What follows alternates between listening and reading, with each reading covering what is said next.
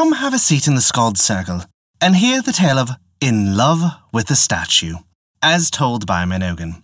Before we begin our tale, we'd like to remind you that we release new stories for free weekly on Wednesdays on our website, Apple Podcasts, Google Play Music, Spotify, Podbean, and more. Visit www.theskaldscircle.com for more information. Now then, this begins the tale of In Love with the Statue. There was once a king who had 2 sons. The eldest did not wish to marry, and the youngest, although he went about everywhere, found no lady to his taste. Now, it happened that when he went to a certain city once, and there saw a statue, he fell in love with it. He bought it, had it carried to his room, and every day embraced and kissed it. One day his father became aware of this, and said to him, "What are you doing? If you want a wife, take one of flesh and bones, and not one of marble." He answered that he would take one exactly like the statue, or none at all. His older brother, who at this time had nothing to do, went out into the world to seek her. On his way, he saw in a city a man who had a mouse which danced so that it seemed much like a human being. He said to himself, I'll take it home to my brother to amuse himself with. He continued on his journey and arrived in a more distant town, where he found a bird that sang like an angel, and bought that too for his brother. He was on the point of returning home, and was passing through a street, when he saw a beggar knocking at a door. A very beautiful girl appeared at the window, who resembled in every respect the prince's statue, and suddenly withdrew. Then he told the beggar to ask alms again. But the beggar refused, because he feared that the magician, who was then absent, would return home and eat him up. But the prince gave him so much money and other things that he knocked again, and the young girl appeared again, and suddenly withdrew. Then the prince went through the streets, saying that he mended and sold looking-glasses. The servant of the young girl, who heard him, told her mistress to go and see the mirrors. She went, but he told her that if she wanted to select the mirrors, she would have to go on board his ship. When she was there, he carried her away, and she wept bitterly and sighed, so that he would let her return home. But it was like speaking to a wall. When they were out at sea, there was heard the voice of a large blackbird saying, "Chirree-you! Chirree-you! What a handsome mouse you have there!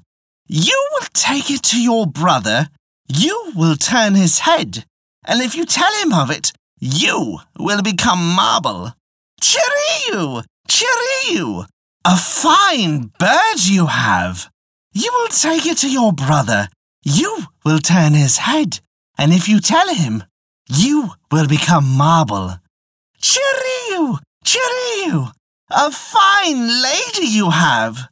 You will take her to your brother, you will turn his head, and if you tell him of it, you will become marble." He did not know how he could tell his brother, because he was afraid of becoming marble. He landed and took the mouse to his brother, and when he had seen it and wanted it, the elder brother cut off its head. Then he showed him the bird that sang like an angel, and his brother wanted it. But the elder brother again cut off its head. Then he said, "I have something much handsomer." And he produced the beautiful girl who looked like the statue.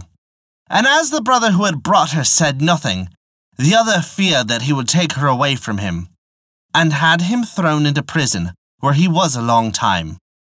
And because he continued to keep silence, he was condemned to death. 3 days before he was to die, he asked his brother to come and see him, and he consented, although unwillingly. Then the condemned brother said, "A large blackbird told me that if I brought you back the dancing mouse and spoke, I should become a statue." And saying this, he became a statue to the waist. "And if bringing you the singing bird I spoke, it would be the same." Then he became a statue to his breast. "And if bringing you the lady I spoke, I should become a statue." Then he became a statue all over, and his brother began to lament in despair, and tried to restore him to life. All kinds of physicians came, but none succeeded. Finally, there came one who said that he was capable of turning the statue into a man, provided they gave him what he needed. The king said he would do so, and the physician demanded the blood of the king's 2 children. But the mother would on no account consent.